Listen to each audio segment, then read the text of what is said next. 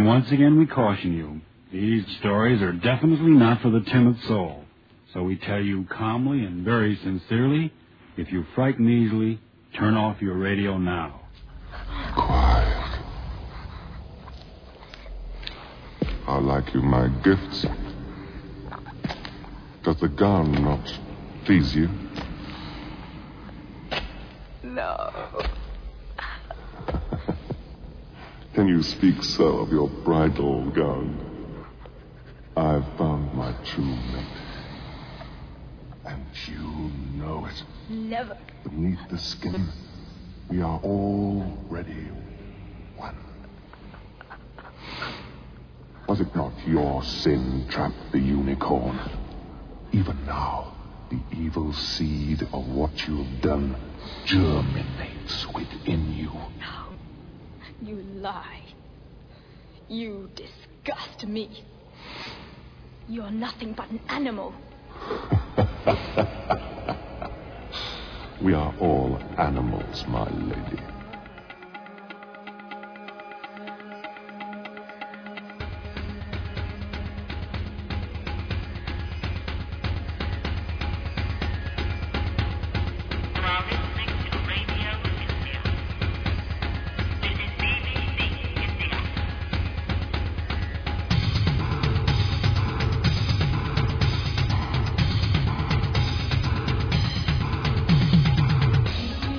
Bonus Material Podcast. I'm Tom Carnell. And I'm Langley West. Episode 180. We are here on a beautiful Bellingham day, I gotta except say. that, in my opinion, it's too fucking hot. Oh, stop.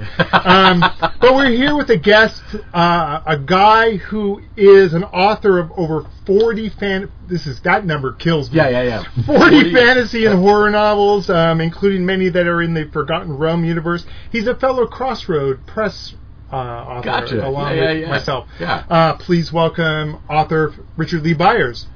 Yay, Richard. Hey, everybody. Hey. Good to have you on. One of the reasons, when I saw your name, David Nye Wilson, friend of the show, past guest. Right. We were talking about Crossroad Writers, and your name came up, and it really intrigued me because we talk so much about horror, right, and martial arts and stuff, that I thought we might talk a little bit about a genre we don't address much, and that's sort of the fantasy novel, which I mean, if I stop and think about it, at least for myself, is weird that we haven't really talked about it that much, because that was a huge part of my formation. Yeah, I'm the guy now coming into this as I know nothing about this. I see, and I don't believe that. I'm very excited about this. Realize. Probably right. But you know the great fantasy and science fiction and horror writer Fritz Leiber said that his sword and sorcery stories were basically just the same as his horror stories, only with kind of in medieval drag. Yeah. With sword fighting. And, I write horror and fantasy, and I kind of think of it the same way. I don't feel like there's a huge difference in the way that I approach one as opposed to the other. It's just the setting. I agree. I think that at the end of the day, story is story. And sure, the trappings and as you say, the drag of it may change. But a lot of it is, it's people in a room, things in a room talking and moving things around. And it's funny, that brings up how people become fans of a particular thing, right? Mm-hmm. And it's like, at the end of the day, it is the same stories being told over and over again.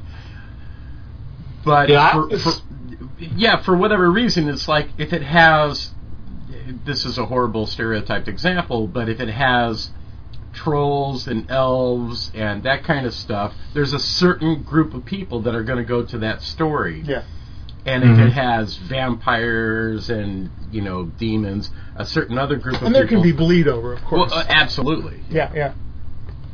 I always tell people when I hear them, arguing about, genre classifications, does this book belong to this genre or that genre, or should this genre be considered the same as this other genre? I always say that fiction is like one big pie, and the way that we choose to slice it are our genre classifications. and those can be useful for discussion and understanding. But we need to understand that ultimately they're arbitrary. We could, if we chose, cut the pie in a completely different way, and that would be equally valid. Right. Agreed. I agree I'm thinking about Tom's latest book, which is essentially a zombie action novel, right? If we're going to put a label on it, is that not fantasy? I mean, it doesn't exist. Therefore, But it's a tough sell to the group that's liking, Lord of the Rings, or what have you. Right. But, Yeah, genre is ultimately, as much as anything else, is a marketing tool. Yeah, agreed. It's a way for publishers to say to that particular group of readers that you mentioned that this is the kind of book that you like. Yeah. It's like the Stoker winning the Stoker Award. It doesn't mean that you were the best of the year. It's just that it's a handy way for a reader to go, I like horror. I like past Stoker Award winners. Right. So I'm sure I will like this as well. Right. I'm curious also about, where did you grow up? I grew up in Columbus, Ohio. Oh, that's America, dude. Right I'm telling you, man, the Midwest is prime breeding ground for people who are trying to explore things outside of their experience. Get out of the Midwest, yeah.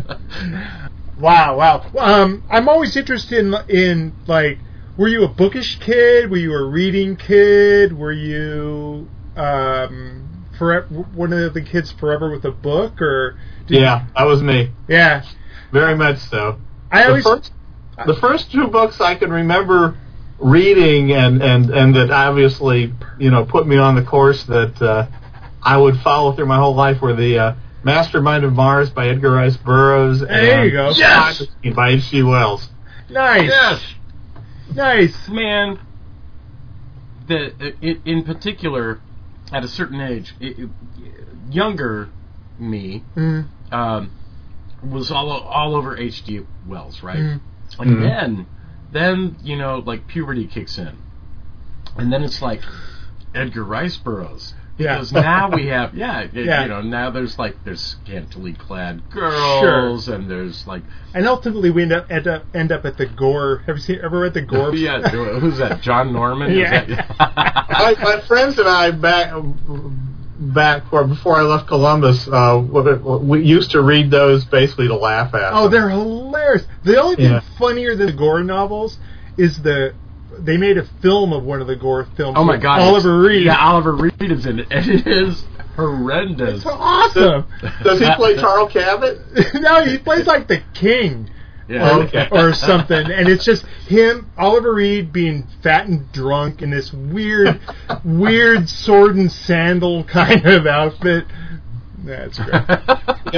The main thing that I remember, or one of the main things I remember about the gore novels is, if you read them, they are. He zeroes in on a particular theme for a particular book of the late ones. Like, okay, this is going to be the Viking gore novel. Yeah. Right. Yeah. And this is going to be like the Native American gore novel. Well, at the time that he was writing the one that is the desert gore novel with, gory and Bedouin analogs and stuff like that. That was the same year that Jaws came out. Oh, wow. And even though that's a desert novel, he got a shark into it. which I kind of admire. Well, that's the thing about, guys like John Norman, Don Pendleton, people like that. It's like, okay, here's the thing, right? Yeah. And it's like, and it makes your job easier, right? Because it's like, here are the very narrow constructs of what we're working in, and all we got to do is deliver the goods. Right, well, absolutely. It's kind of like that with, to a degree, with any kind of, series fiction. Once you get going, it's like, okay, I know I'm writing about these guys, and I know, this is what they do, and this is their milieu, and it makes a lot of decisions for you automatically.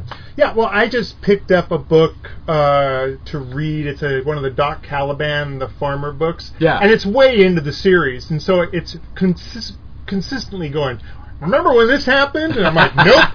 And luckily they explain it. But I agree. How many are there? I don't know. I've only read A Feast Unknown, and then the two books that came out like in an ace double novel. That's the one I have, the one with Lord of the Trees. See, I think that's the end. I think before that there's A Feast Unknown, and after that is one of Farmer's many unfinished series. Because as you read it, it's like, it's rich. You think, there's a dozens whole world. of these. Yeah. Well, I don't think that it's much that Farmer wrote a bunch of those books as he did write a, I don't know, for lack of a better word, documentary that kind of laid it out for you, and I can't remember the name of it. He wrote like fake biographies of both Tarzan and Doc Savage. Yes, exactly. Yeah. A Feast Unknown is like, you gotta read that, dude. Like, you know who told me that? I posted the picture of this book that I'm reading now on Facebook, and David Scow was like, you gotta read these books. It's nuts. Yeah, it's awesome. It's the same way with someone like anyone who's doing a series. I'm reading a lot of Don Pendleton, Don Hamilton books, and those are very much, it's written in their sleep. Yeah. Kind of rocking along. So I was going to ask you about the first book you read. Do you remember the first story you wrote? Probably not. The first story I remember writing was a sword and sorcery story. Wow. But I wouldn't swear to it that was the first one I ever wrote. It's probably maybe the first one that, my brain didn't protect me from by erasing it. I remember first story I wrote, second grade. It was called Man for All Seasons. It was an H.G. Wells sort of Dr. Moreau thing. Very nice. Blatantly ripping everybody off. Sure. The very first thing that I ever, I'm putting in quotes, wrote. Yeah. Was actually a series of pictures. Okay. It was a series of, it was entire, like those little letter tablets that your mom used to get to write letters on. Yeah. And I filled up one of those with this whole story about these guys that get shrunk down. Okay. And then I can't remember how they get there, but they wind up in somebody's hair and they have to fight a louse. Sure. Where's? That's so funny. Why not? Yeah. Well, I'm in. I'm sure. I was like 4 or 5. I'm sure that there was probably some kid at school that had head lice, and that was looming large in my imagination at the time. Well, you get your inspiration where that happens. Absolutely. I hear that. Speaking of, I'm wondering, I noticed in a bio I read on you that you have a master's in psychology. Yeah, I do. I worked in a inpatient mental health facility, like a crisis admission kind of facility, for a number of years before I bagged it and tried to be a writer. Now, I'm curious about that, because I worked in sleep for a long time, with sleep medicine, and it just provided me with characters. Just as people came through the door, you were always like, oh, that guy's got a funny little tick. And with a degree in psychology, I'm wondering, did that help at all in you helping to get, this is what I want to have the end result be when someone reads this, and am I making sense to this? You're asking if his background in psychology has informed his writing. Thank you. Yeah. I'm sure that it gets in there somehow, some way, just because I assimilated all that information, but I actually don't think I'm not conscious of it being in there very much as I work. I mean, to me, psychology was like an intellectual discipline, and you kind of apply it like you'd like if you were a chemist, you'd apply the laws of chemistry to try to make a particular formula. And I mean, there's some of that in writing fiction, but I think for me, writing fiction is much more of a kind of a subjective, empathic process, where it's like, just does this feel right? Do I have the sense that I'm creating the effect that I wanted to create? And the same way, and as far as creating characters, yeah, I know some principles of psychology and, you know, various personality theories and that kind of thing, but I find it, to create a character, or depict a character, I find it much more useful to just kind of try to get inside a character's head and imagine, if I were him, what I would be thinking and feeling in a particular situation. What I have found is that most, for lack of a better word, professionals that I've met, when it comes to their artistic endeavors, there's less influence there than you would think from that. So like a left brain, right brain thing? Well, it's almost like a mechanic doesn't necessarily approach, you know, doing something in the house the same way that he would whenever. It's like it seems to me, because I'm not, I don't have my degree's in like art, but it seems to me that people flick a switch. It's kind of like my law enforcement training. It's like I don't think about things in that aspect until something happens. And I guess in both of your cases, I would ask about the discipline giving an insight that is so ingrained that you go, I want a character that's evil, so I'm going to portray him in a very specific way, using what I know about evil people. I might just way out. I feel like I'm way out on a limb here. No. I think there's an element of truth to that. I think maybe that's where I use it the most in terms of depicting villains and antagonists, in terms of thinking, okay, this character is supposed to have like a strong sociopathic streak. So what are sociopaths like? Exactly. Or this character is supposed to be, you know, paranoid. What are paranoids like? I think it comes in much less handy when it's like, okay, this is supposed to be the good guy. What's he going to be like? Yeah. Sure. Yeah, the good guys are always hard because they can be too good. Well, I think the trick is to make the good guy, for lack of a better word, a blank, so that the reader, essentially what Howard it basically did. makes themselves the good guys. They're the avatar of it kind of kills a lot of the work for you, because they bring whatever their experience is to the table. It's the guy it's whenever you're going into a weird world or something, you have that character that kind of takes you by the hand and is like, hey man, I'm just like you, the everyman. Right. What I do with a lot of my characters is, certainly my continuing characters, is, for the most part, I don't write about the guy that wakes up in the morning and says, how can I go out and do good?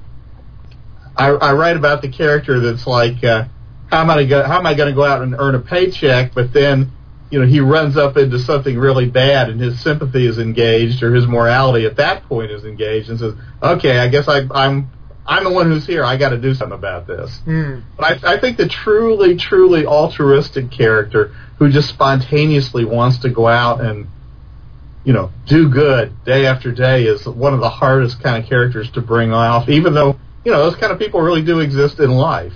Yeah. Sure.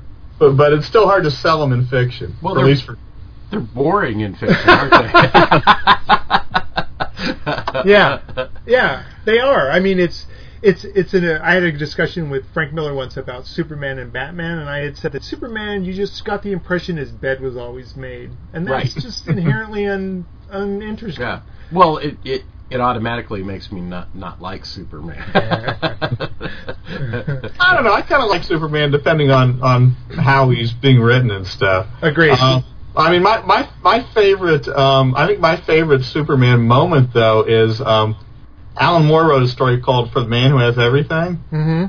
And Superman is, he puts this parasitic, I guess it's a plant kind of thing, but anyway, it attaches to somebody, and they live, in their minds they're living in some fantasy that they deeply desire. And meanwhile, the thing's feeding on them until they, waste away and die. Right. So Mongol puts it on. Mongol, who's one of the big DC villains for anybody who doesn't know, but they puts it on Superman, and he has in his hallucination, he's living as an adult on a Krypton and they're exploded.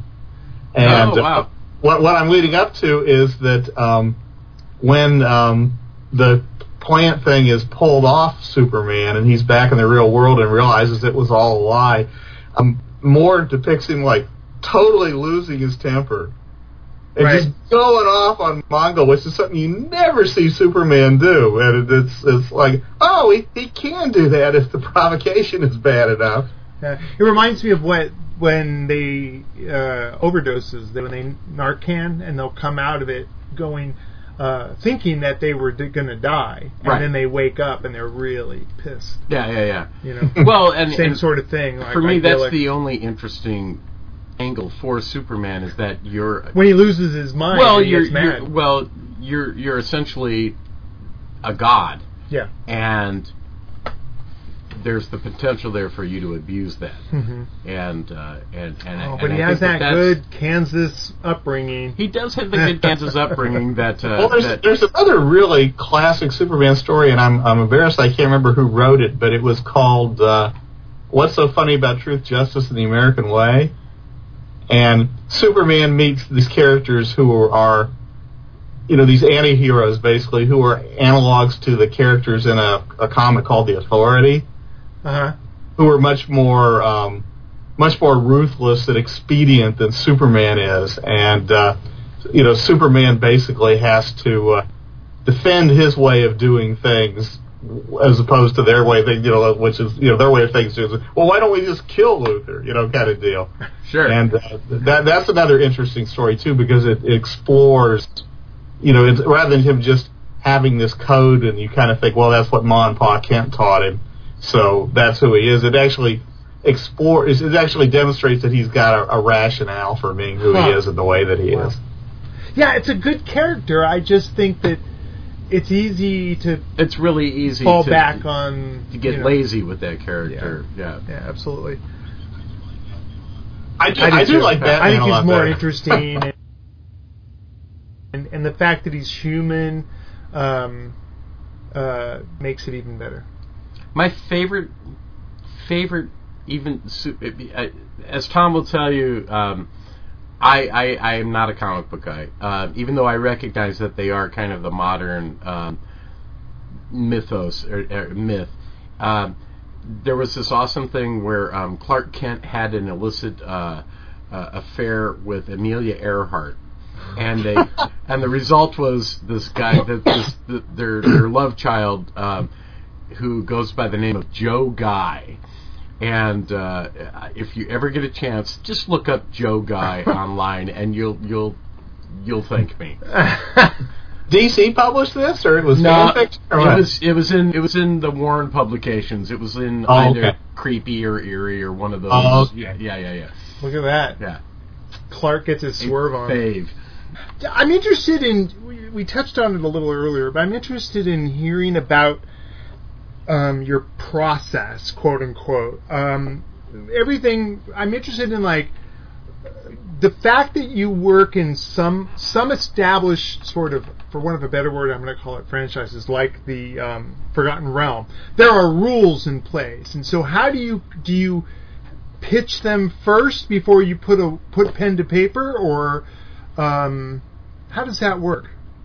Well, all the worlds that I've worked in, and I have worked in quite a few, normally I would approach an editor and say, I'm interested in writing tie-in fiction in your world, and they will tend to come back and say, okay, send me a concept for a short story or for this themed anthology or whatever it is they're looking for at the moment. And if you're lucky, then they say, okay, that's a good idea. Go ahead and write that.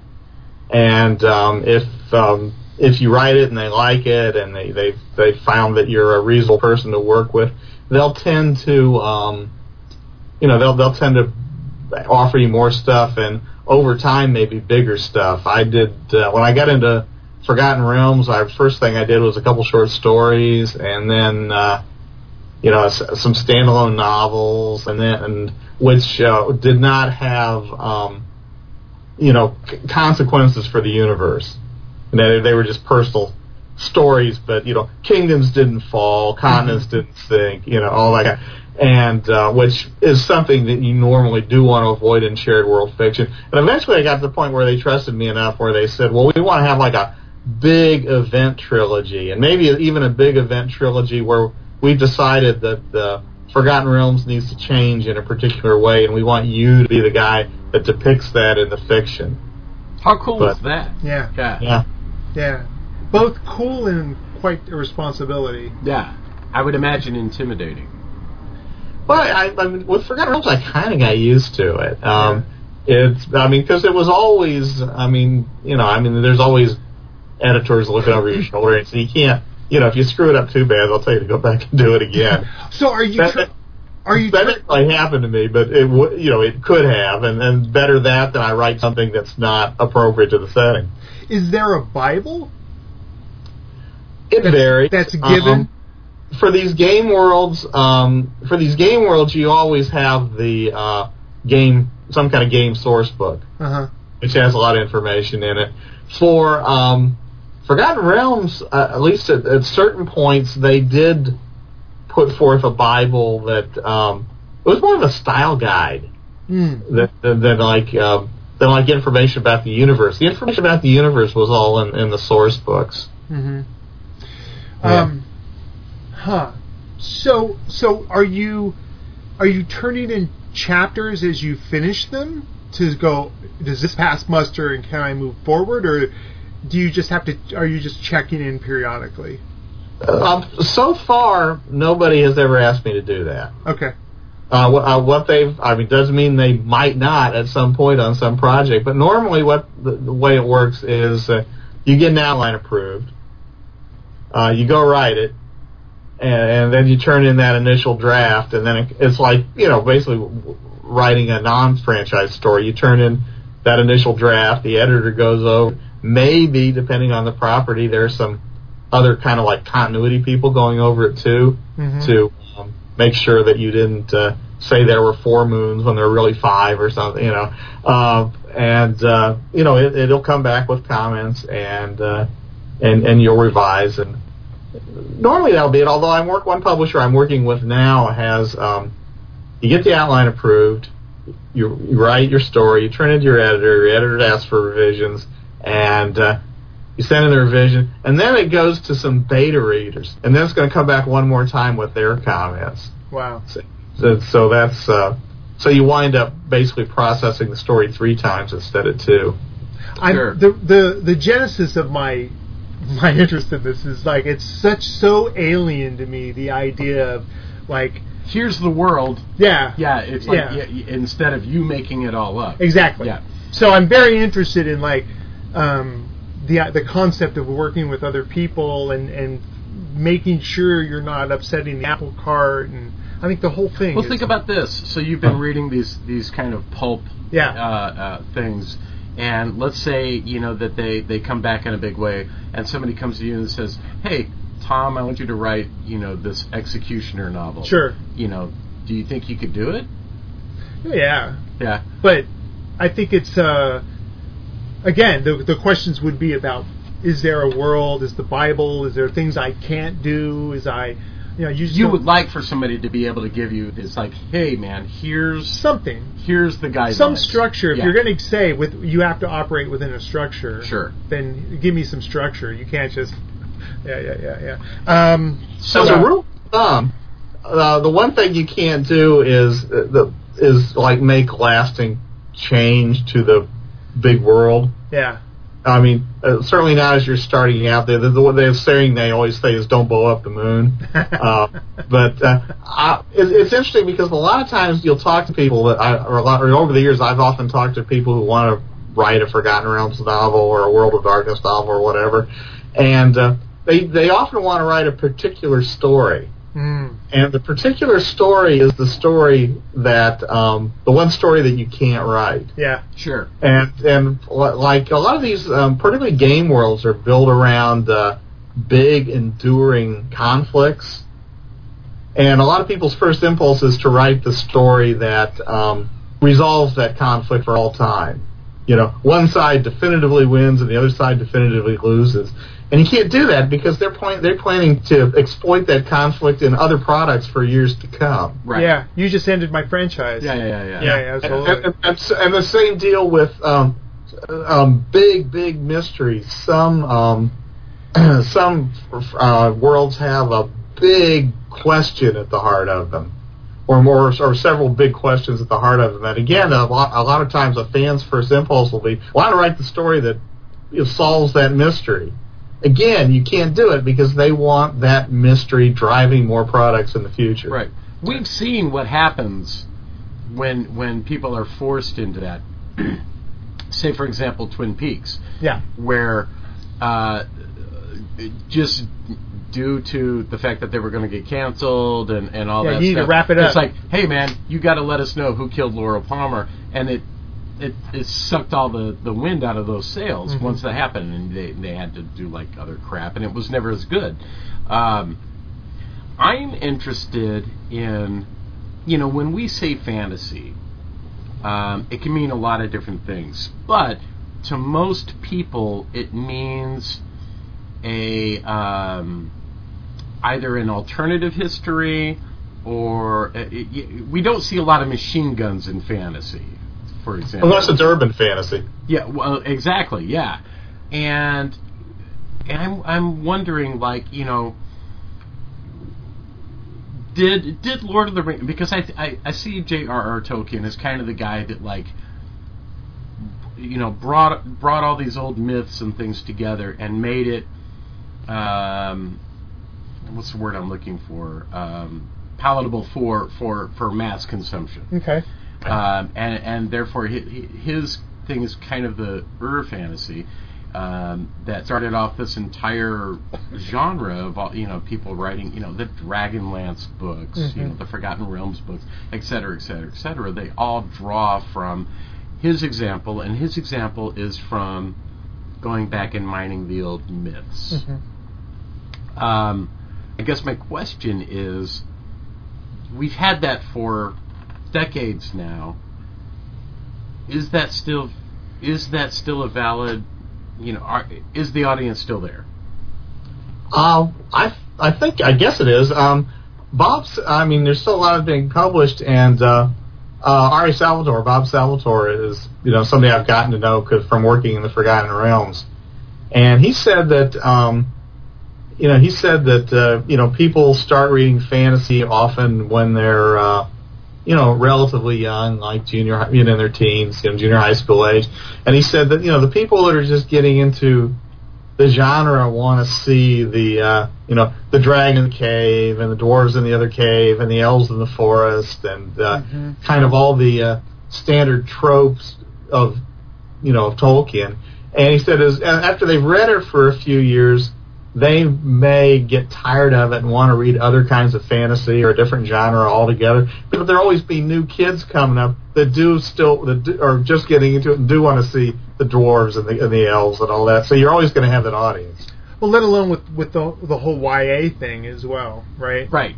That seemed like a perfect match. Well, and it seems like as time goes on, then you start to get, I don't know, for lack of a better word, revisionist versions of things, and it's like you get the bawdy, version of Lord of the Rings, or you get the elf protagonist who's also an alcoholic, or you start to get these more grown-up themes inside this world, right? Right. Well, I do think that there's, I think there's kind of two threads, two wellsprings of fantasy that are, that you can kind of see mixed together to the taste of various writers. Tolkien is one, that whole British thing, and the other I see is kind of the Howard, Leiber, Moorcock, pulp, sword, and sorcery. Yeah. Yes. Cool, which is actually much as I admire Tolkien, is actually the kind I like the best. I was just going to say, we call that the good stuff. Yeah, absolutely. Absolutely, and which goes back to what you were saying before about the main character being almost a cipher for the reader. Right. And that's because Conan was always the catalyst that started some shit, Dude. and you were able to walk in those shoes for How? a while. Yeah, how powerful was that for me as a kid to put myself in this? I was going to say shoes, but I'll say sandals or boots of character who oh, you offended me? Fuck you. Well, for me, it was reading The Thing in the Crypt for the first time. Oh, dude. It changed everything. Yeah. Absolutely. Yeah. It's like, you can do this? That's so rad. The great thing for me, the great thing about the Conan stories when I discovered them was, one, there was all this great violence, and that was that was a big draw for me as a nerdy kid, because I wanted to fucking punch the world. Yeah. And the other thing about it was, it wasn't like James Bond where he stayed the same. There was a whole the Conan stories, and I know this isn't the first time that this was done, but it's the first time that I became aware of it, provided me with a map that provided me with this entire history that was written separately. And I get that L. Sprague de Camp and people like that are the ones who put that together kind of afterwards, but obviously Howard had it there in order to be, and so we followed Conan from a kid, from the same age that I was when I discovered it, to an old man. And I love that about that whole series. Yeah. I think Howard actually wrote that essay, History of the Hyborian Age, or whatever it is. Yeah. You find it's stuck in one or another of the Conan volumes. Yeah. And I think he drew the prototype map too. So the camp and those guys were just kind of cleaned it up a little. Building on Howard actually did lay down all of that for people. It's funny too when you go back and you read Howard and you're familiar with the Conan stories, which in my opinion that's his best work. Mm-hmm.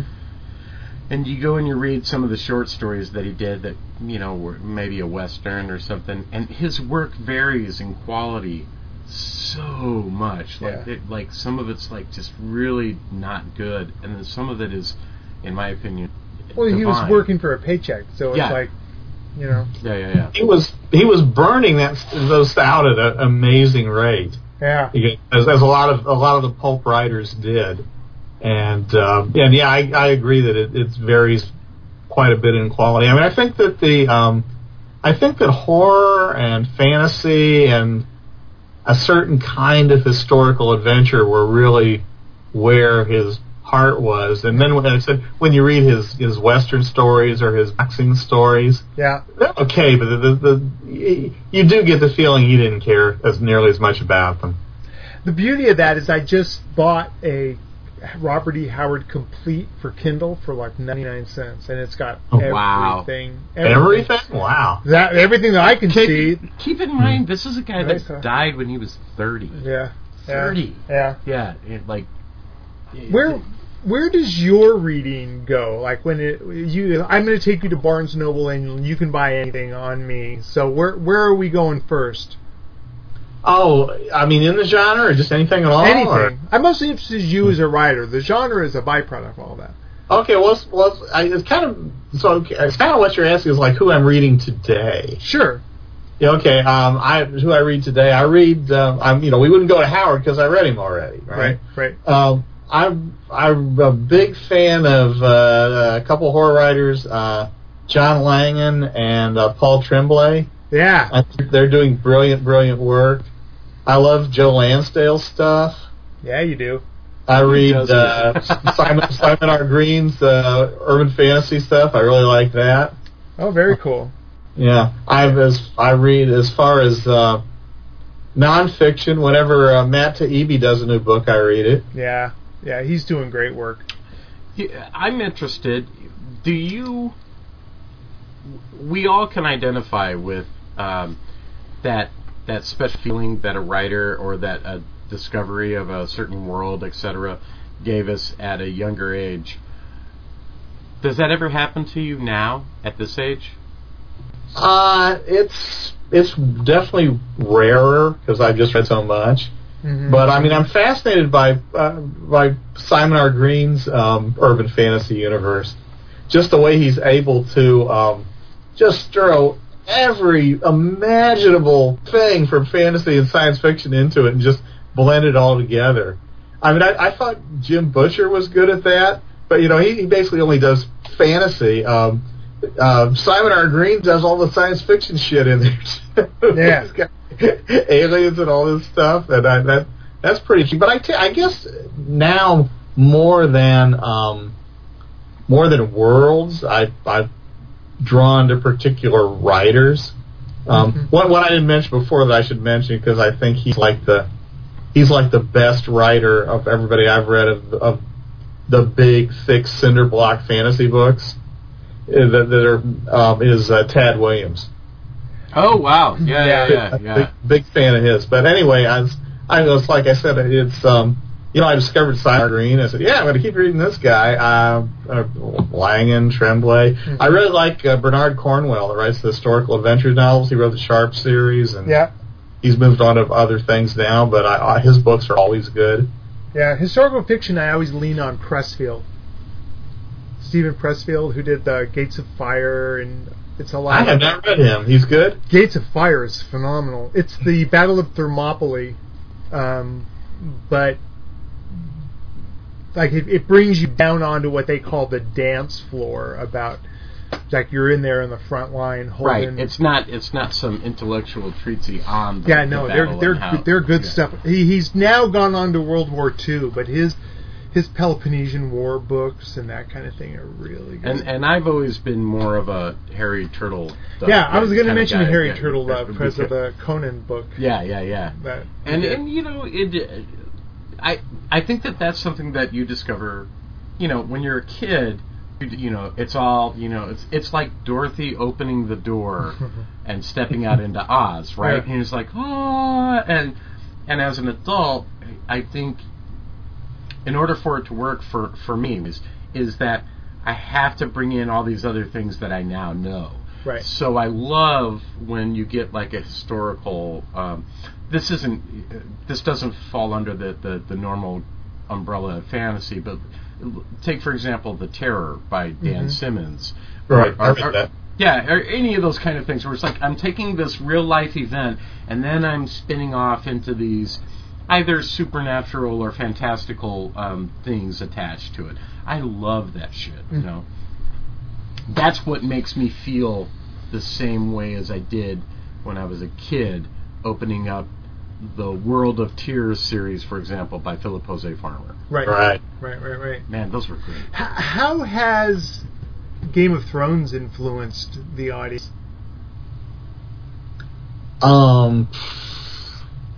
Well, I mean, those books are incredibly popular, and people are going to look for more books that are like that. And writers are going to be encouraged to write books that are like that to the extent that they're able. It's like anything else is popular. It's going to be imitated, and you're going to have readers looking for more things like that.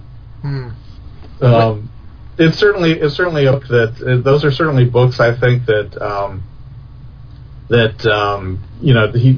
where the popularity is that he decided that nobody was going to be safe, that characters were going to start out looking very bad, and then you'd start to explore their inner lives and their motivations, and you'd start to sympathize with them. And he was going to basically throw a lot of the kind of the standard easy ways to do fantasy out the window, and people appreciate that. Yeah. I was just curious because it's exactly right. Once you've read all the books, and if you're a fan, you want more. And unfortunately, like the zombie genre, where oftentimes the more you get isn't really, it's not what it should be. It's tough, I think, to do. It's tough to do a zombie story that doesn't feel like a lot of other zombie stories. Agreed. It's always we're locked in the house and they're outside. What are we going to do? And there's such a wider palette. Stories. There's such a wider palette. Yeah, I mean, I've watched a bunch of zombie movies, and the ones that stand out are the ones that are not the standard zombies, other than like Romero's, of course, Right. those stand out.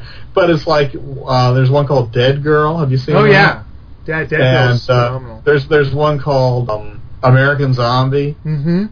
and there's one called Fido. Yeah. Oh, Fido's. And none of those are the standard zombie story. Well, look at For Better For Worse, this Martin Freeman Cargo that's on Netflix now. Right. I haven't seen that. Yeah, well, I know people that really like it, and some people really hated it. But at least it's doing something different. Is it a zombie thing? Yeah, okay. It's based on a short film that was making the rounds around the internet. His wife turns into a zombie, bites him. He's got an infant that he puts in a backpack that he takes across the desert to find someone to care for the infant before he turns. So it's very compelling. The only issue that I have with that film is that... Oh, you saw it? I haven't seen it yet, okay. no, but I saw the short film. Mm-hmm. And the short film is, in my opinion, perfection. It's an amazing idea, and it's so often like short stories, right? We read a short story and it's fantastic, and then somebody tries to drag it. It's like the Saturday Night Live skit that somebody tries to drag out into a 2-hour movie. I think it works much better as a short film. I can't imagine the. But at least they tried. Well, yeah, it's something different. Yeah.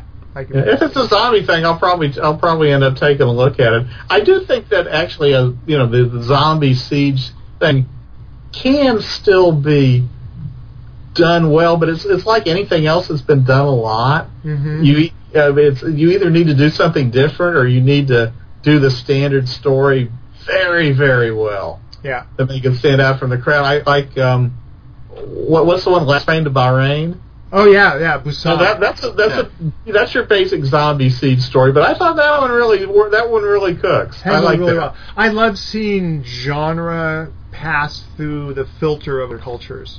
It's very, very, very right, cool. Because it's always something different. Very, very cool. Yeah. Yeah, for people that want to see zombies someplace other than the United States or Britain, there's The Dead and The Dead 2. Yes. Africa. One's in India, one's in Africa. I forget which is which, but those are good movies. Yeah, the Ford brothers. We did a big conversation with them at one point on that's another show. Yeah. For ZombieCon, we premiered The Dead at ZombieCon. Gotcha. Oh, really? Wow. Yeah. Bringing that subject back to what we were originally talking about. You were talking about Game of Thrones and how it's affected fantasy and those types of things. We have zombies in Game of Thrones. Right. Like, there's an entire army of freaking zombies that are coming to, that's true. And as much as I'm sick of zombies, I like that idea. I like that there's this, it's almost like the zombie horde is, in that particular case, is the sins of your past coming back to haunt you. And I like that idea. I like both the idea of zombies as nature rebelling and an act of God, and you're having to pay for shit that you've done.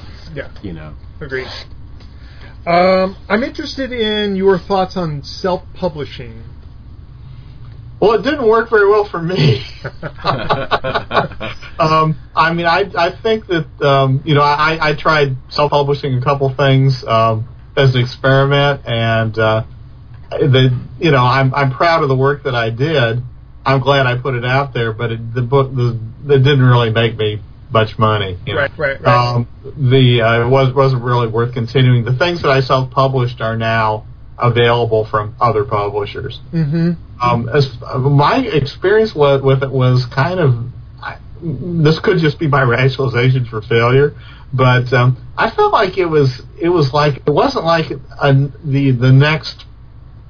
like another room in the house that was my writing career up to that point.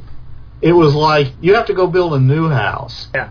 If that makes any sense. It's like nothing that you've done is really relevant.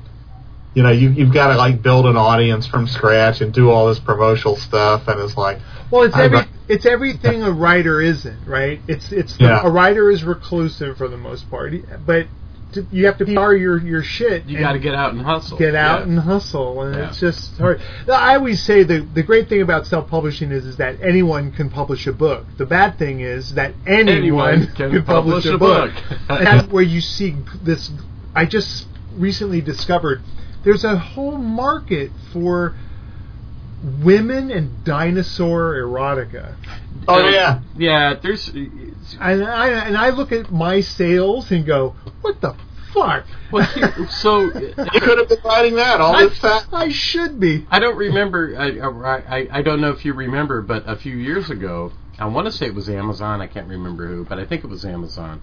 Stopped the practice of selling this kind of monster erotica stuff. Mm-hmm. And I remember this article about this one particular lady. You know, she was a middle-aged housewife, and that was her income. Like, she was making $60,000 a year writing Bigfoot sex stories, and like her market. Now, how one comes to that, I have no idea. But just the fact that somebody's able to do that, and that market is there. The fact that the market's there really bums me out. Oh no, dude! Like, you know, the world is a multicolored place. But it's Bigfoot. Yes. Bigfoot needs love too. Yeah, you're right. Yeah. You're absolutely right. According to those novels, a lot of love. A lot of love, and a lot for a long time.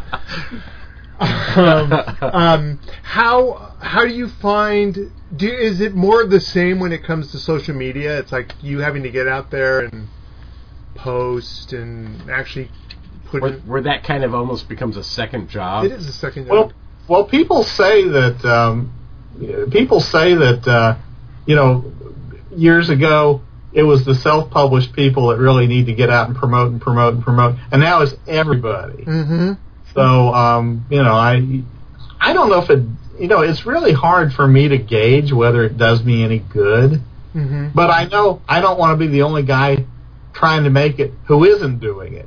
Right. Even though I can't prove that it helps me, I'm afraid to stop. Right. So I'm on Facebook every day, and you know, and do some tweets and all that kind of stuff. It's so hard because it's I always try to balance it like maybe a 4-to-1 ratio. You know, here's 4 things that I think you might be interested in, right, to my one thing of shill. My ratio would be even less shill than you're doing. Yeah, I think that mine might be like maybe 1 in 10 or something. Yeah. If that. And my secret to doing it is where it not having it just be like, oh God, you know, the whole morning is gone while I was doing social media. Is I've come up with a couple little shticks that I do every day. Okay. And then people will come find me to say, you know, to see. Oh, I wonder what's in this feature today. Right. And hopefully all there is he's plugging a book. Well, you know. Yeah, we should throw him a dime. Yeah. Yeah. How did you come to meet David?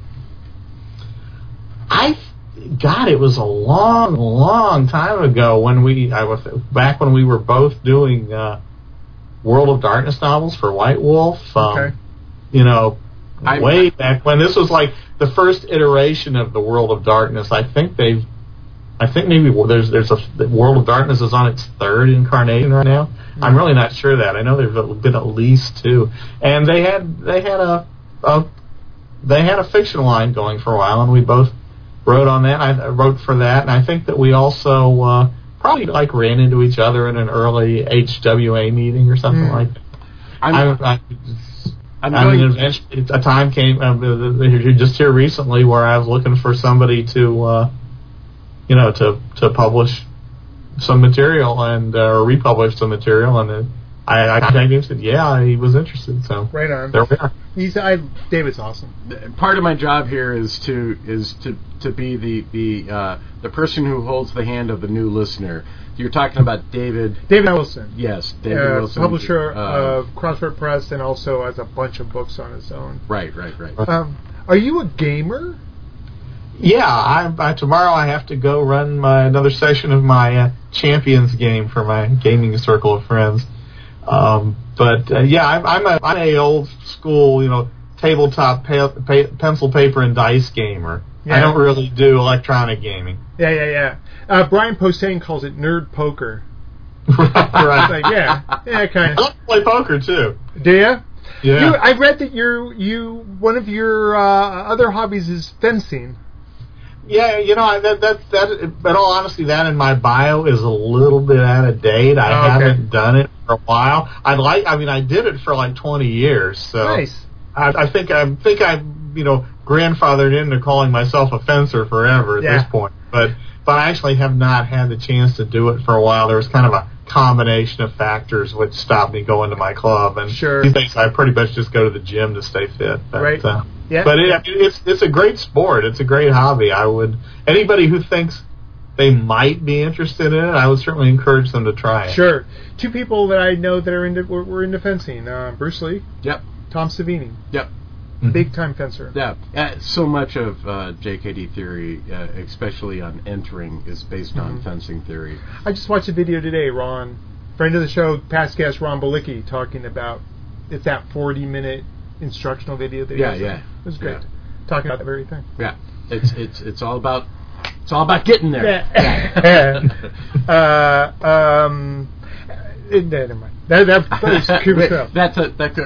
That's a whole other podcast. I'm curious about the trends that you see in fiction now that people are more and more genres are getting bent, and I'm just curious if there's anything that you see coming up that's interesting. You may be asking the wrong guy because my time to read is limited. I tend to read people I've read before. Okay. Rather boldly exploring new writers. I don't do that too often, so I'm probably oblivious to a lot of the exciting work that's going on now. But I think that in horror, guys like Langan and Tremblay and Ligotti, four of them have showed how to kind of hit that Lovecraftian vibe without leaning on the actual Cthulhu mythos, but have that, especially Ligotti, real, surrealism and cold, uncaring universe that's stranger than you can possibly imagine. I really like that kind of horror, so I dig that, and I actually like. I guess I actually like a lot of. I'm getting more and more into fantasy that maybe doesn't take itself as seriously, because I already mentioned Simon R. Green, who I think all his books have are kind of tongue in cheek on a certain level, where he says, not only is there a hidden world, but everything's in it, aliens, demons, elves, whatever, that's all there. Or another writer I met a couple of years ago that started reading his stuff and found out I really liked it is A. Lee Martinez. And his stuff is on a certain level is we know this is absurd, but let's roll with it and see what kind of a good story we can make out of it. For his stuff, what I enjoy the most about it is that it makes me laugh. Yeah. It makes me laugh What's his every name time. That way? Christopher Golden is that way as well. Makes you laugh. Dude, he's got some great stuff. Yeah. I wanted to ask, in this world of being, for lack of a better word, and keep in mind, I'm coming at this from my perspective of fantasy. Right. In this world of being, and I'm putting up quotes here, woke and political correctness, and I don't read a lot of I don't read a lot of new stuff. I'm thinking back to the things that really spoke to me, informed me, and for God, kind of taught me how to treat other people. And I'm looking at Conan. I'm looking at Philip Jose Farmer. I'm looking at these things that there's a lot of sex and violence mixed in together in all of it. For that matter, we started talking about the Gore novels. They're a tough sell today. Yeah, it is is there? Well, not to everybody. Well, I guess my question is there a space for that type of work in the popular, I don't know, literature world today? Well, I talk about, I talk about the Tor Bane culture wars in the genre. This is my name for them, but I mean, there's a big split in the genre right now between people who are, people who are kind of old school and would say, there's nothing wrong with the way that Howard and Lovecraft and guys like that did it, and the people who are woke or consider themselves so and said really people shouldn't be writing stories like that anymore. Yeah. I think that I'm pretty much on the side of the woke people in terms of writing new material. Mm-hmm. But I think that stories that are like Howard's that are a product of their time, to a certain extent, you need to cut them a break if there's clear literary merit, Sure. and I think at Howard there definitely is. I mean, I also think that if you're writing something historical, you have to, you can't be false to that setting. Right. Right. And in the interest of being politically correct. I mean, if you're going to write about, write about a milieu like the Middle Ages, you can't just say, the sexist world were the same, and everything was cool on that level, because it wasn't. Well, Right. it's like you were saying. You mentioned Lansdale, and Lansdale, when he writes a lot of the Hap and Leonard novels, gratuitous use of the N-word, but it works because it's a representation of Eastern Texas In much the same way that Tarantino uses it within his world that he's putting together, where it would be dumb. It would be disingenuous to ignore this. Right. Yeah, I mean, and Lansdale is actually talking about, one of the things he's talking about in his books is race and prejudice. So, he's got to depict it to attack it. Yeah. Right. Right. That guy's got such a great voice. Fantastic. The other thing, you mentioned Hidden Worlds. Another person that does the Hidden World thing really well is China Mieville. Mm-hmm. If you've read Perdita Station or Sure. some good stuff. Yeah. What are you working on right now? I am writing a novella for Falstaff Press. I guess I can say this. I pitched them a fantasy, an epic fantasy, and with the idea that instead of telling it in big fat novel-sized chunks, let's see what would happen if we told it in novella-sized chunks and published those one at a time. So that's the current thing. And I've got a thing out, cyberpunk thing out that I'm waiting for it to come back with those beta reader comments that I'll jump on that whenever it shows up. And on that, I've got a couple novel ideas that need to be, I need to return to and work on. How far out do you schedule? Like, do you it say? Really depends. Okay. I mean, things have been.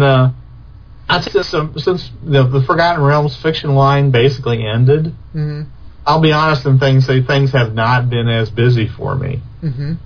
Which is why I took this other gig that I just mentioned earlier. Hey, girls. Yeah, but it's I mean, things can be really busy. I mean, I'll schedule as far out as as I need to.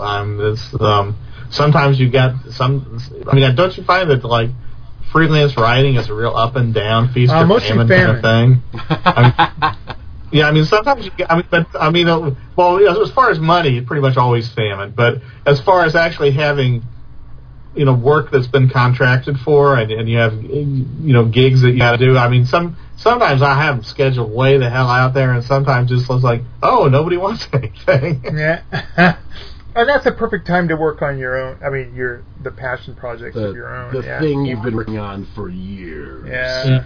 Yeah, I've got a basically kind of my own urban fantasy novel that I really want to finish. I wrote it as a outline and sample, and a couple people have seen it, and nobody's bitten on that. And then somebody told me that they're not the publishers unless like you have an ongoing relationship with a particular editor. They've been doing your books for a million years. Then nobody's buying outline and sample anymore. That they want full novels. So I guess I ought to finish the damn thing, and then I can sell it. How shitty is that? Is that now you have to actually do the work before, and then see if somebody's as opposed to getting hired to do the work.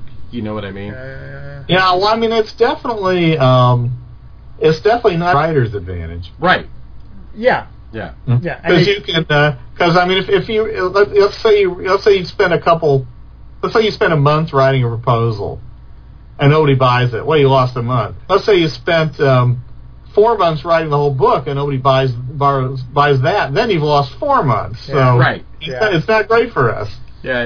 Yeah, I always bitch about the plight of the writer. How like musicians can play a song, and immediately people go, "Yes, I like that." Or that sucked. Yeah, art is the same way. But like writers, I hand you a pile of paper, and maybe in 3 weeks I hear back from you, and it's so inherently lonely. I am bitching. It's so lonely. It's so lonely. But it can be. That's why we do the podcast. Yeah. Well, I do think that another bad trend in publishing, I probably shouldn't turn this whole into an extended thing about let's all bitch about publishing, but it's like, I feel like editors just ghost you after receiving a submission a lot more than they used to. I mean, I used to. It used to be you pretty much count on at least getting a no. Right. Well, a lot of times you just don't hear back, and that's and again, that's not to your advantage because it means if you got a no, then you would send it someplace else right away. Right. If you don't get a no, then you lose time because you're waiting on that response. It doesn't come, and it doesn't get back out in submission as fast. I have to assume that they, like everybody else, has just so much of everything coming in, whether it's information through the internet or whatever, or whether it's submissions from people who want to be writers, or no matter what it is, that everybody's having to deal with so much more. It probably becomes a lot easier to just ignore shit. Yeah. I'm sure that's true, but it doesn't help people on our side. Right. Agreed. Right. Hey, I know nothing about this whatsoever, but I do know this. When I go to the bookstore and I look at these racks of series, what the fuck is up with Warhammer? We're like, there's like 100 books, and they're all like 3 inches thick, and like somebody's making money, you know, somebody's reading them. I guess I don't know, but I don't know what it is. I don't know anything about it. It's a big. There's two. There's Warhammer and there's Warhammer 40K, which I think might be the more popular one. And Warhammer is a medieval fantasy milieu, which is pretty dark and grim and very warlike. But isn't it also in space? Warhammer 40K is the future version. I'm sorry. I was going to say, isn't it like in space and shit? Isn't there space That's marines? the Warhammer 40K. Okay. That's the one that's the thousands and thousands of years after the original Warhammer, and the civilization that's depicted in Warhammer has developed spaceships and moved out into space and encountered aliens and magic and all that shit too. I try to say one provocative thing per show just to get somebody to give us some feedback. We've got lots of listeners, but people rarely talk to us. I'm hoping that I've pissed off the Warhammer some Warhammer fan. Faction of Warhammer. There's some aggrieved Warhammer guy out there. Yes, and he needs to let us know. Between last week's show on metal and this week's show, it's like I like to think of myself as pretty up on things. I am monumentally naive. I gotta replace that. Dude, do you have a website that people can go to, or just find you on Facebook and Twitter? The best place to find me is on Facebook. Right on. All right, cool. We are going to take a break, and we will be back in a sec.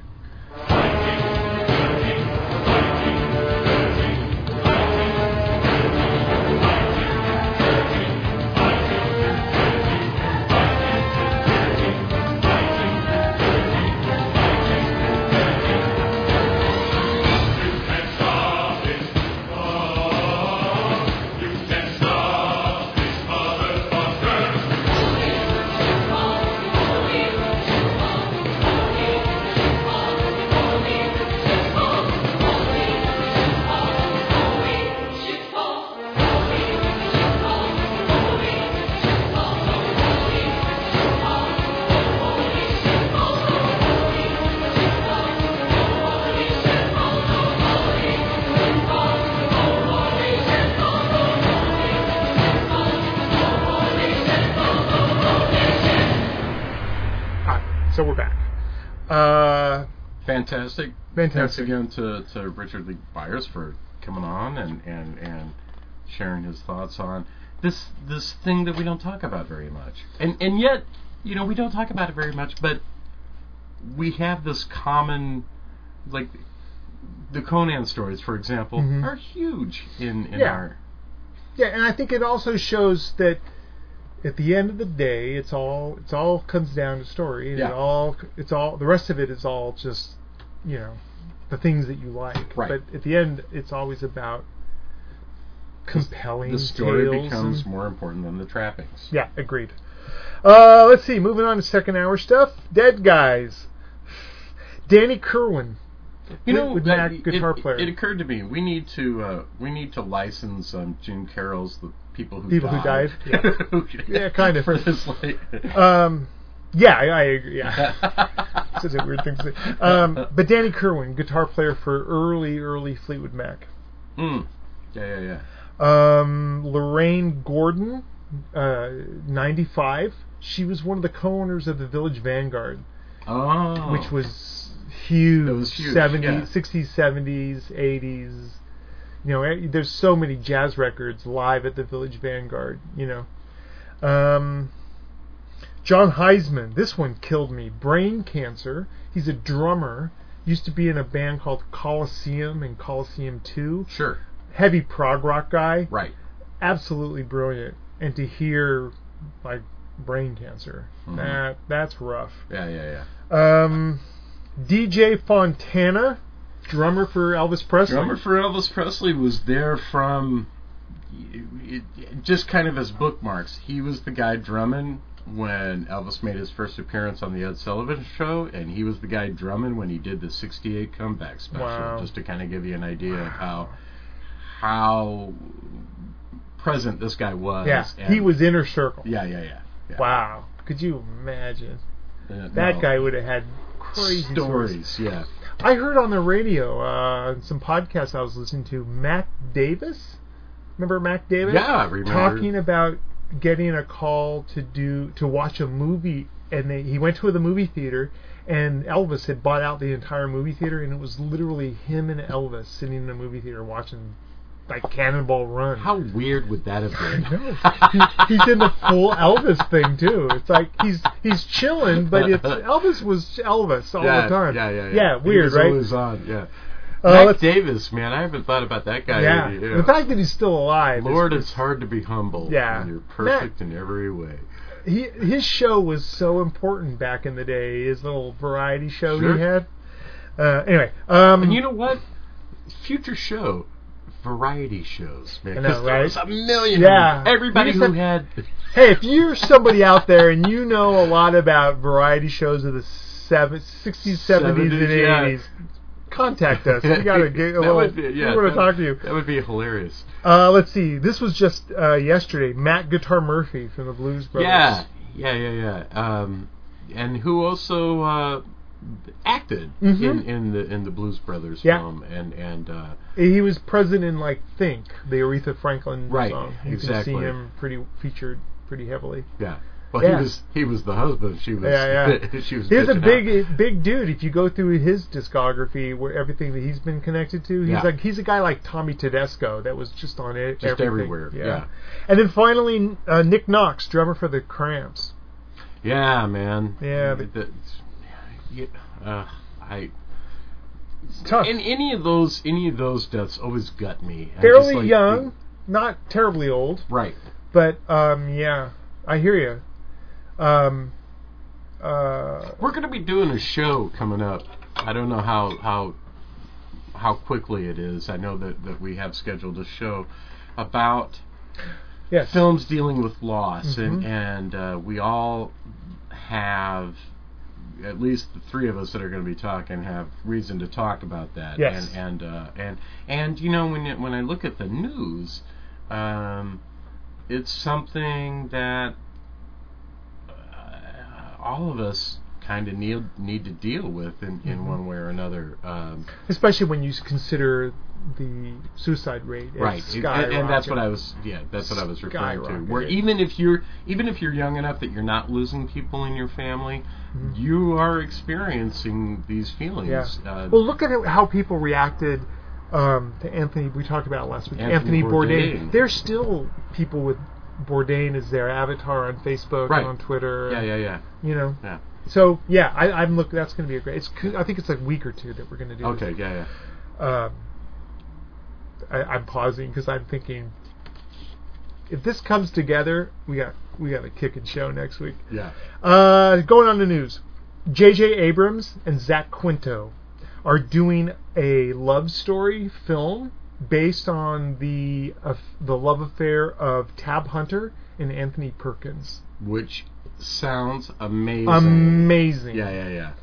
Yeah, absolutely. I don't know if Abrams is going to direct or just produce, but yeah, that was one of those things. Yeah. Both of those guys were kept pretty solidly in the closet because of their stature as pop idols. Kind of like Rock Hudson.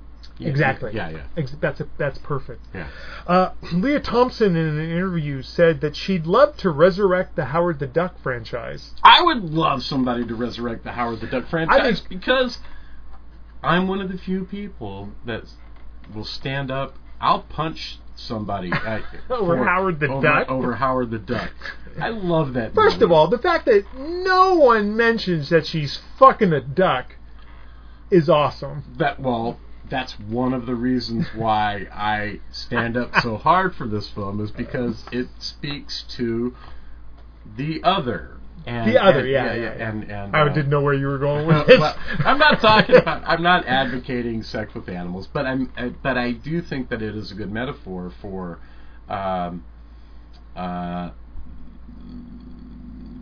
something that is outside the traditional norm. I'm putting it, I think it's a lot to hang on Howard the Duck, but yeah, I'm with you. The other thing is Leah Thompson. I mean, other than Back to the Future, that's her friend. That's her big. Right. Maybe some kind of wonderful. Well, I think this is purely a marketing thing. She's like, hey, Marvel's big and the weird characters are being looked at again, so why not? Why not? Yeah. You did it. Well, we talked you into that nonsense once. Right. And Francis Ford Coppola was kind of it. No, was it Coppola? I know Lucas was involved. I want to say Coppola had something to do. A friend of mine, Brian Ellison. Yeah. Sometimes co-host of the show, is in the last scene when they play in the band. When they're playing in the band. He's in the crowd. Yeah, he's in the crowd. Infinity War broke $2 billion in revenue. That's stupid. $1 billion. That's stupid. I mean, I'm glad that movies are doing well, but... Yeah, I just like to chew that over and just go $2 billion. I just love I don't love. I hate that we're in a world where you're either making a single-digit $1 million movie, right? Like Get Out, and then it does super good, or we're making these movies that cost the gross national product of a nation. Yeah, and you have to make $2 billion, otherwise you don't. Well, they're learning that with Solo. Because there's they're never going to get their money back on how Solo. many times have we talked about the loss of the middle class, and in this particular case, the middle class of films. Where it's like you're either making dinky movies or you're making giant movies. Look, some of my favorite movies are those places in between. Agreed. And I think they need to come back. Yeah, you mentioned Get Out. Yeah. Jordan Peele. Yeah. Wants to do a live action Gargoyles. Yeah. I'm in. Sure, absolutely. I am fucking in. Here's what happens a lot of times. It's like you make your tiny movie and it does well. So now we give you a little more well, they gave $200 million. He's producing this Twilight Zone series for HBO or Showtime, and this Lovecraft Country thing. He's becoming the next Del Toro. It's like I've got a million products. Yeah. And even if half of them don't come to fruition. And, cool. With Hollywood, it is a numbers game. You got to throw Yeah. so many balls of mud at the wall in order to get some of them to stick. Mm-hmm. Agreed. Kim Dickens, who's an actress that was in Deadwood, says that the Deadwood film could start filming as early as this fall. Cool.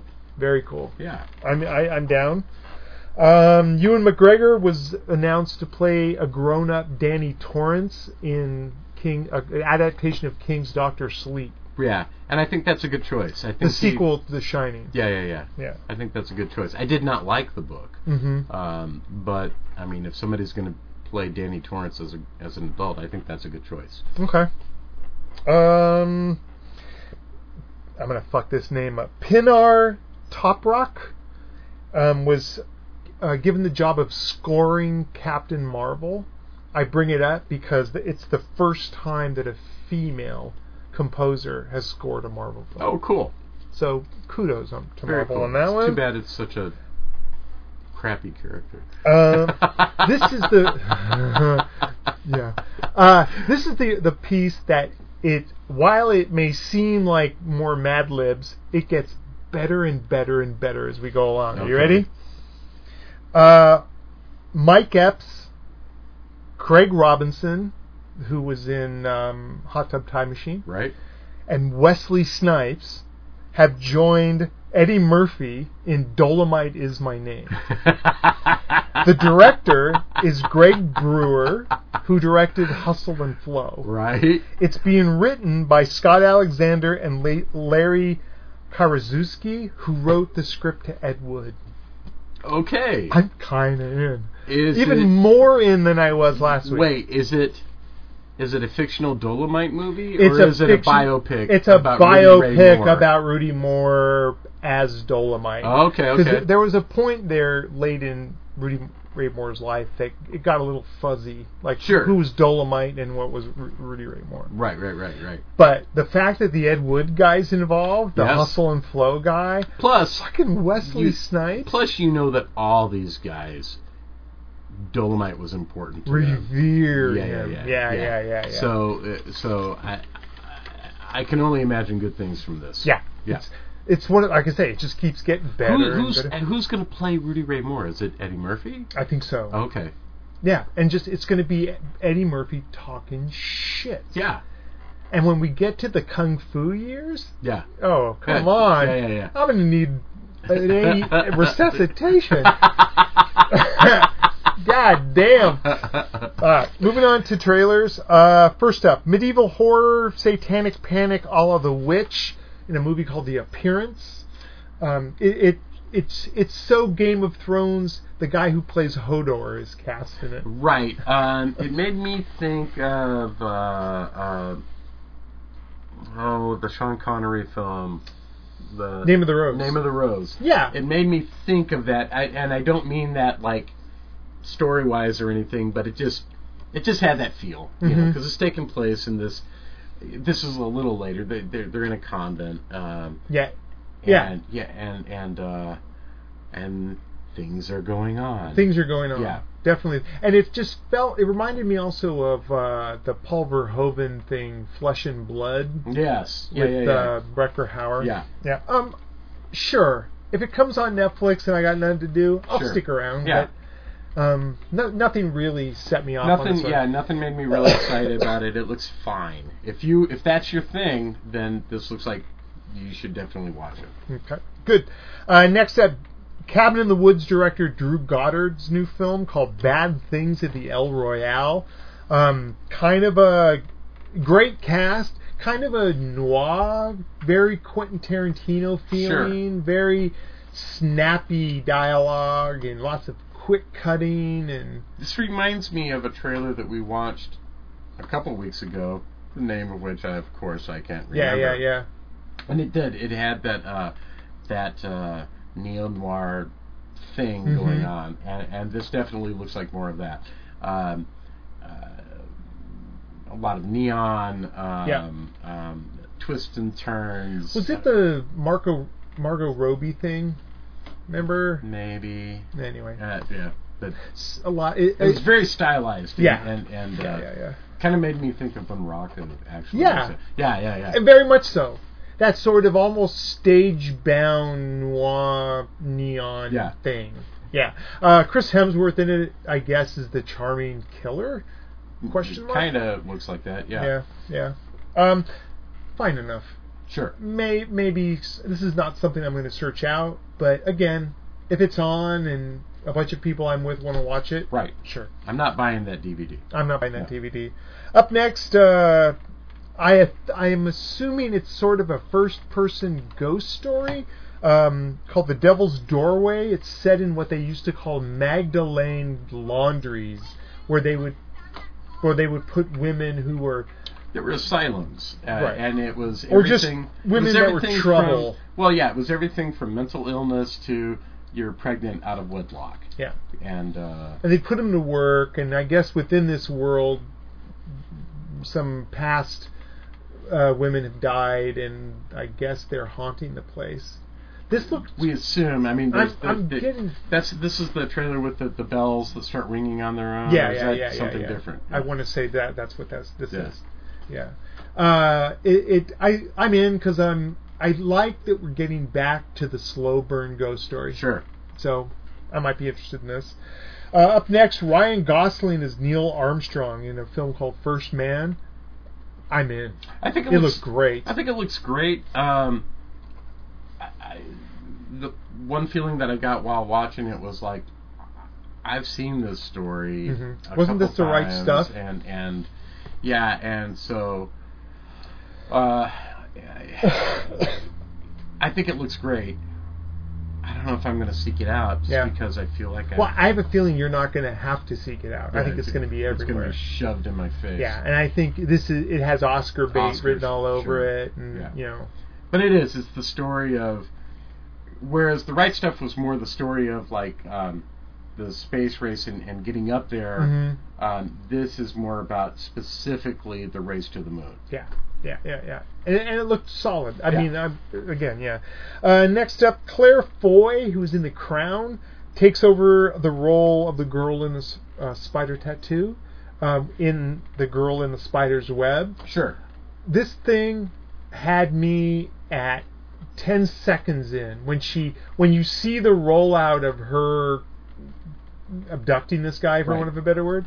I'm in. I don't care what happens after dishing out punishment. Yeah. No, it looks great. I'm such a fan of the original films. But am I wrong? This is the fourth book. Is that correct? That came after those first three. I feel like it is, but I may be. Well, they lost.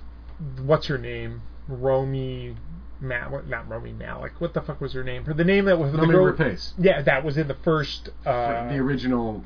Where were they? Swedish? Well, they're the Swedish films, but I'm talking about the original American one. Well, she wasn't in that. I forget her name though. The actress that was in it, but they changed her. This Claire Foy is looking badass. Yeah. I just was kind of in, and the fact that it seems like she's been pulling an Equalizer kind of thing, just setting things to right. Yeah. I'm in. Yeah. And I even like the American version. I haven't seen all of these. I love the original three. The American version just angered me because they were doing it in the first place. But that's me being... I'll have to check them out. I dig the whole vibe of the story. Absolutely. I mean, it's a Death Wish movie. Right. Yeah. Yeah. Trailer debuted this week of Halloween. The Danny McBride and David Gordon Green. And, I have not had any interest in any of the Halloween movies after the first Halloween, except this one. Yeah. This looks to me like they're ignoring all the shenanigans that have gone, and this is a direct sequel to the very first Halloween movie. I think it's Halloween 1 and 2. Yeah. Because Jamie Lee Curtis was in both of those. Yeah. I don't know if they're ignoring H2O, which is the movie she was in. I don't know. She was in it was the 6th or 7th in the series. I do like that. The one she's now saying she only did for the paycheck. Right.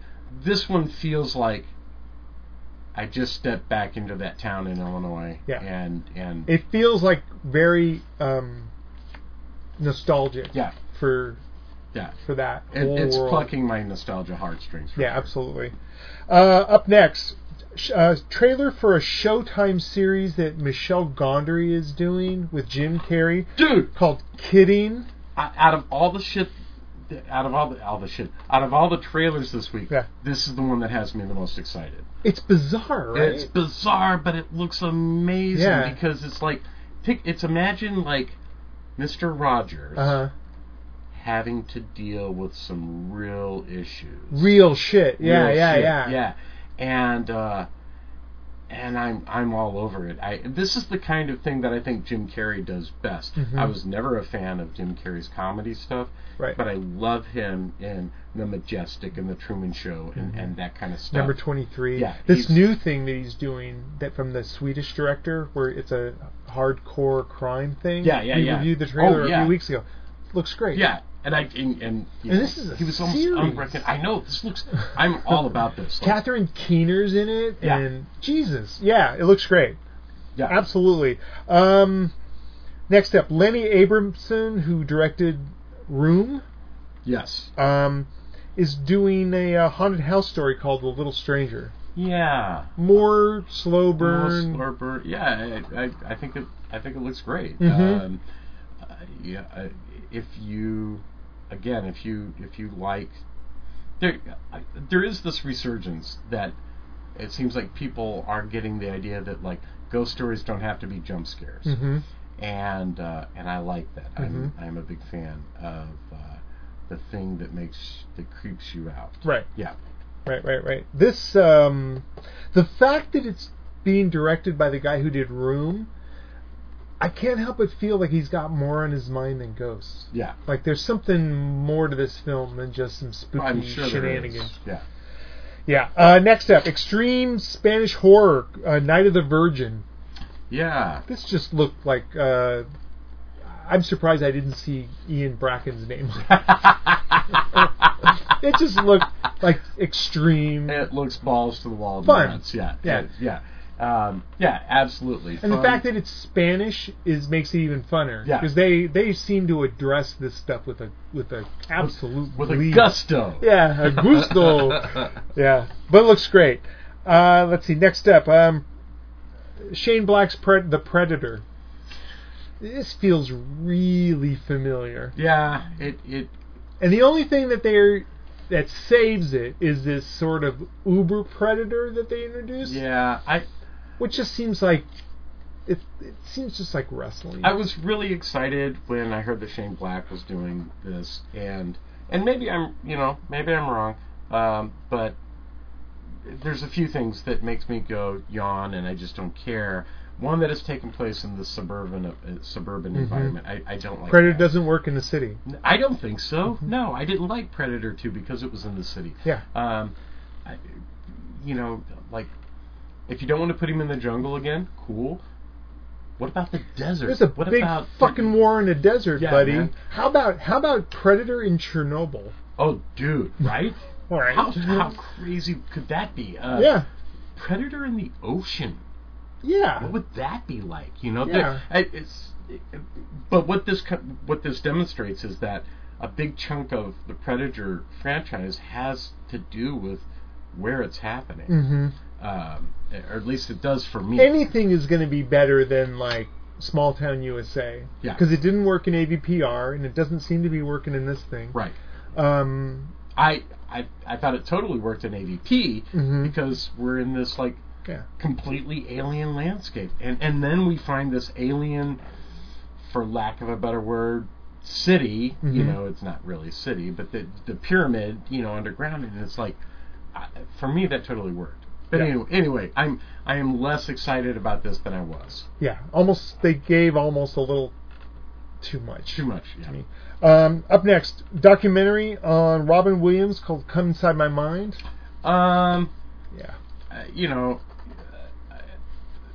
Absolutely fascinating.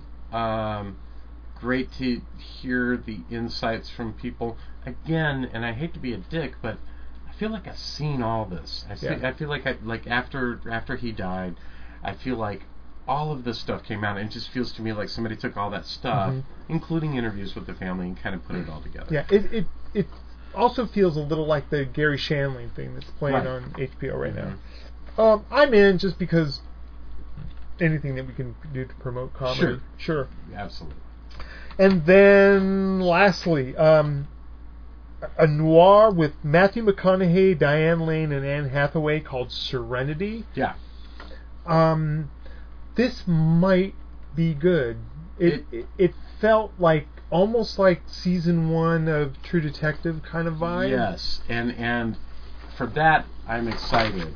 But I think your choice of words is really good. This almost seems like it could be good. Yeah. It's hard to tell from the trailer because it could also be not so great. I don't know why, but this particular week I'm less enthusiastic about almost all the trailers that other than Kidding. Other than Kidding. Kidding is just like I'm giddy. Like a kid. Well, it's so hard these days because it's days before we even start to pull our information together, and I've already got 15 trailers for next week, so I'm going to have to do some cutting. But there's so much stuff coming out.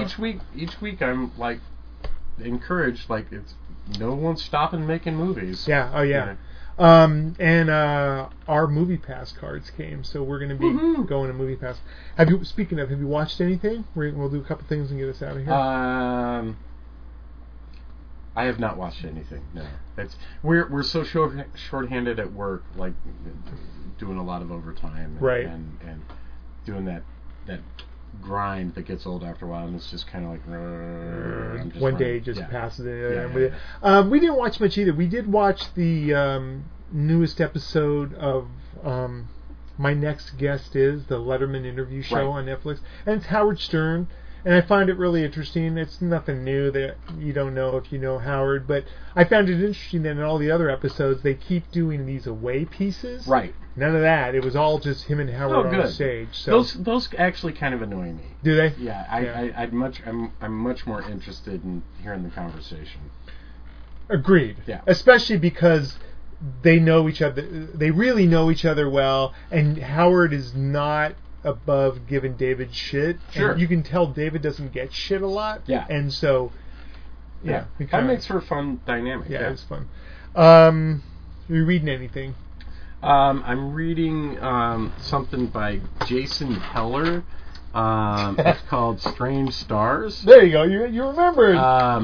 And it is examining, and it's funny because we did, last week we did a show that was examining the connection between heavy metal and horror genre. This book is about the connection between rock music and science fiction. Oh, cool.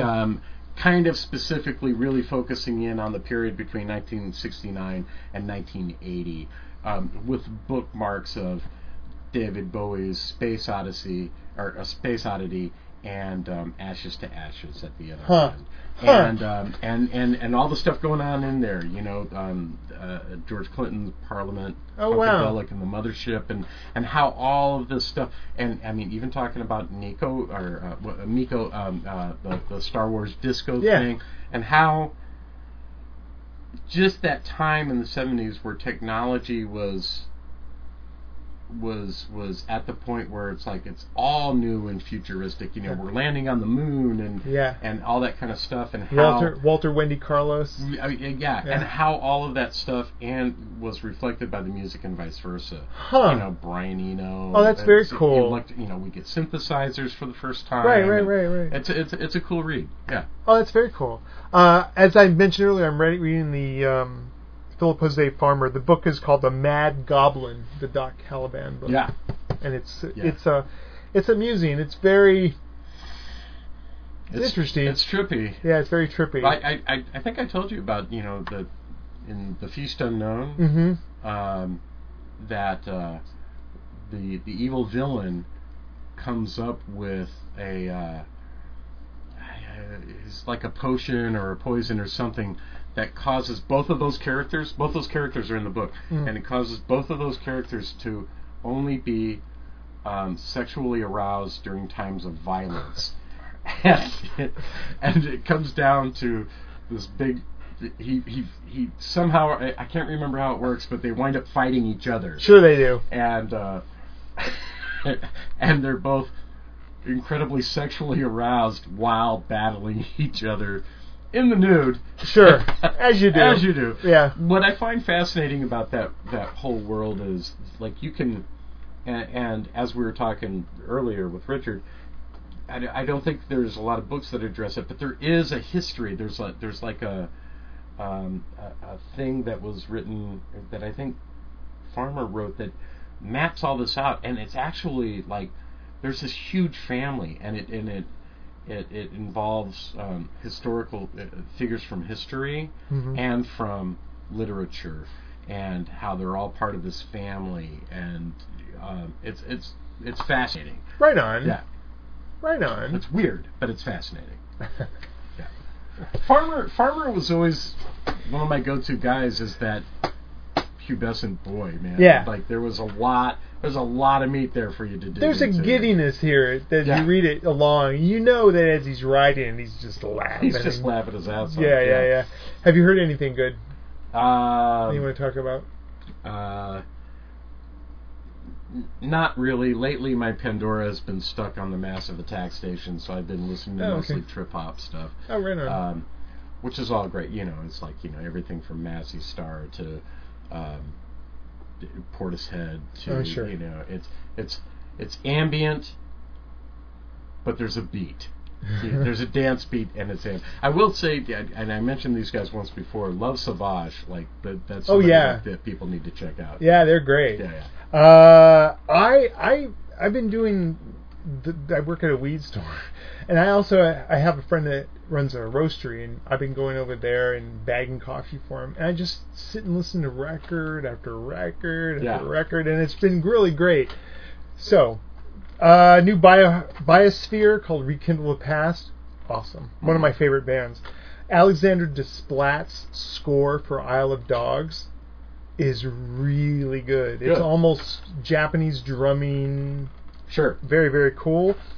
I fell down a John Hopkins hole with a record called Insides, and then the scores to How I Live Now, which is on Netflix, and Monsters. The ambient record is better than the two scores, but check out John Hopkins. John Hassel has a new record out called Listening to Pictures, Pentimento Volume 1. If you know Hassel at all, it sounds like Mark Isham with that trumpet kind of sounding. I'm almost done. Kazumi Watanabe, talked about him the last few weeks. Record called Jazz Impression, another one called Guitar Renaissance. Kazumi Watanabe is the shit. He's one of the best guitarists in the world that no one knows about. New Inslaughter Natives called Ventra, which was, if you know Inslaughter Natives, this is more of the same. Lots of drums and Wagnerian choirs. Soundtrack to Bad Samaritan by Joseph DeLuca, file under generic soundtrack music. It's this new thing about the serial killer and the ballets that take his car, and the guy from Doctor Who, David Tennant. Yeah. And then Zach Robinson and Leo Bierenberg. The score to this YouTube thing, Cobra Kai. dude, it's like a Lost Survivor record. It's so 80s, fat guitar and kind of stuff. Awesome. And then finally, you heard a little of it during the break, and that's the Tyler Bates' score to Deadpool 2, which is very heavily influenced by the X-Men films, of course, but it's, as you heard from that song, it's really funny. And then finally, Deborah DiGiovanni, comedy record called Lady Jazz. Cool. It's good. I take it back. I got two things for you. Yes. One is the new Marilyn Manson cover of Yeah, I haven't heard it yet. Oh my God, it's so good. Like, it'll give you chills. Good. It's so good. Also, you need to check out an album called Blow Your Mind by Wilco Johnson. Okay. Blow Your Mind by Wilco Johnson. Wilco Johnson, a long-time musician, played with a lot of people. Last noted for playing on Roger Daltrey album. Oh, yeah. There's actually a documentary, it's either out or is coming out, about his... He got pancreatic cancer, terminal pancreatic cancer, and he was like, you know what? I'm not going to treat it. I'm going to go the Warren Zevon route, and I'm going to make an album instead. And at some point, he was like, this was in part of his social media. He's like, look, hey guys, I'm dying, and after the album was done, some doctor was like, hey, you ain't so dying. Come see me. Mm-hmm. Dude's fine now. I don't know exactly, like, that would all be covered in the documentary and stuff. Yeah, wow. What exactly that entailed. To write your epitaph, essentially. So this is the album that comes after that. And it is a fun rock blues album, and where you can just hear a guy that's like, I'm really happy to be alive, and check out this shit. So did the other record ever get released? Yeah. Yeah, I've not heard it, but wow. Yeah. So anyway, Wilco Johnson, check him out. Fascinating. Album called Blow Your Mind. Yeah, I wrote it down. Has a great song on there called Marijuana. Everything in my life these days is marijuana. And it's so funny because I feel like, I always say at work, like, the 12-year-old me is freaking out right now. But when you're talking to nothing but stoners, it's something. Yeah. Hey, one of the things I want to mention before we go. If you go to chetzar.bigcartel.com, Chet, his car blew up, and he's trying to raise some cash to get himself a new car. Oh. And so he's selling off a bunch of artwork. A big sale of, like, fucking really like, cool shit. What? Yeah. And so if you like his work and you want to maybe own some of it, and you thought it was restrictive or cost prohibitive, right. Now's a great time to go take a look. Yeah, to take advantage of it. And if you're not 100% sure,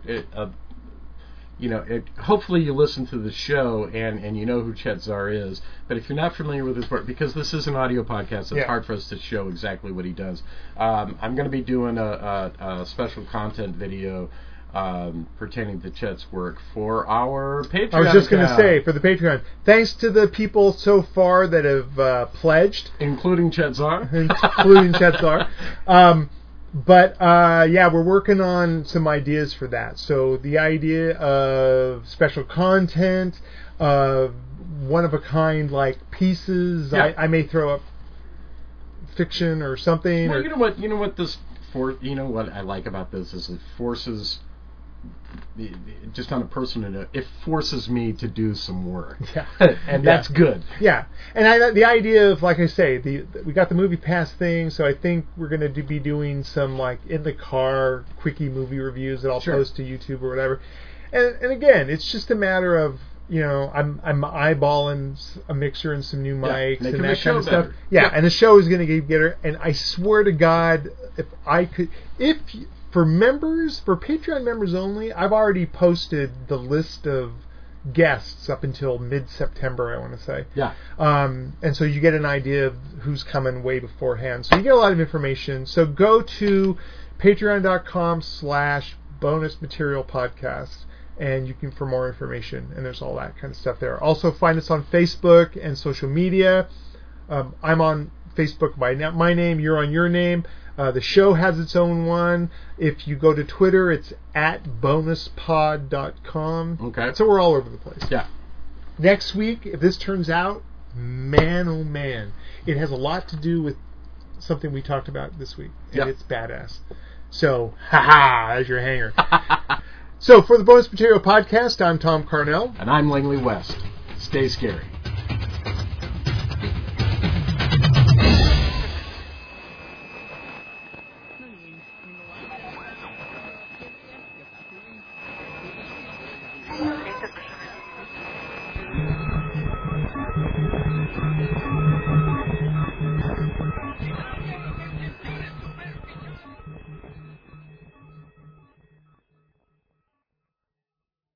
So what?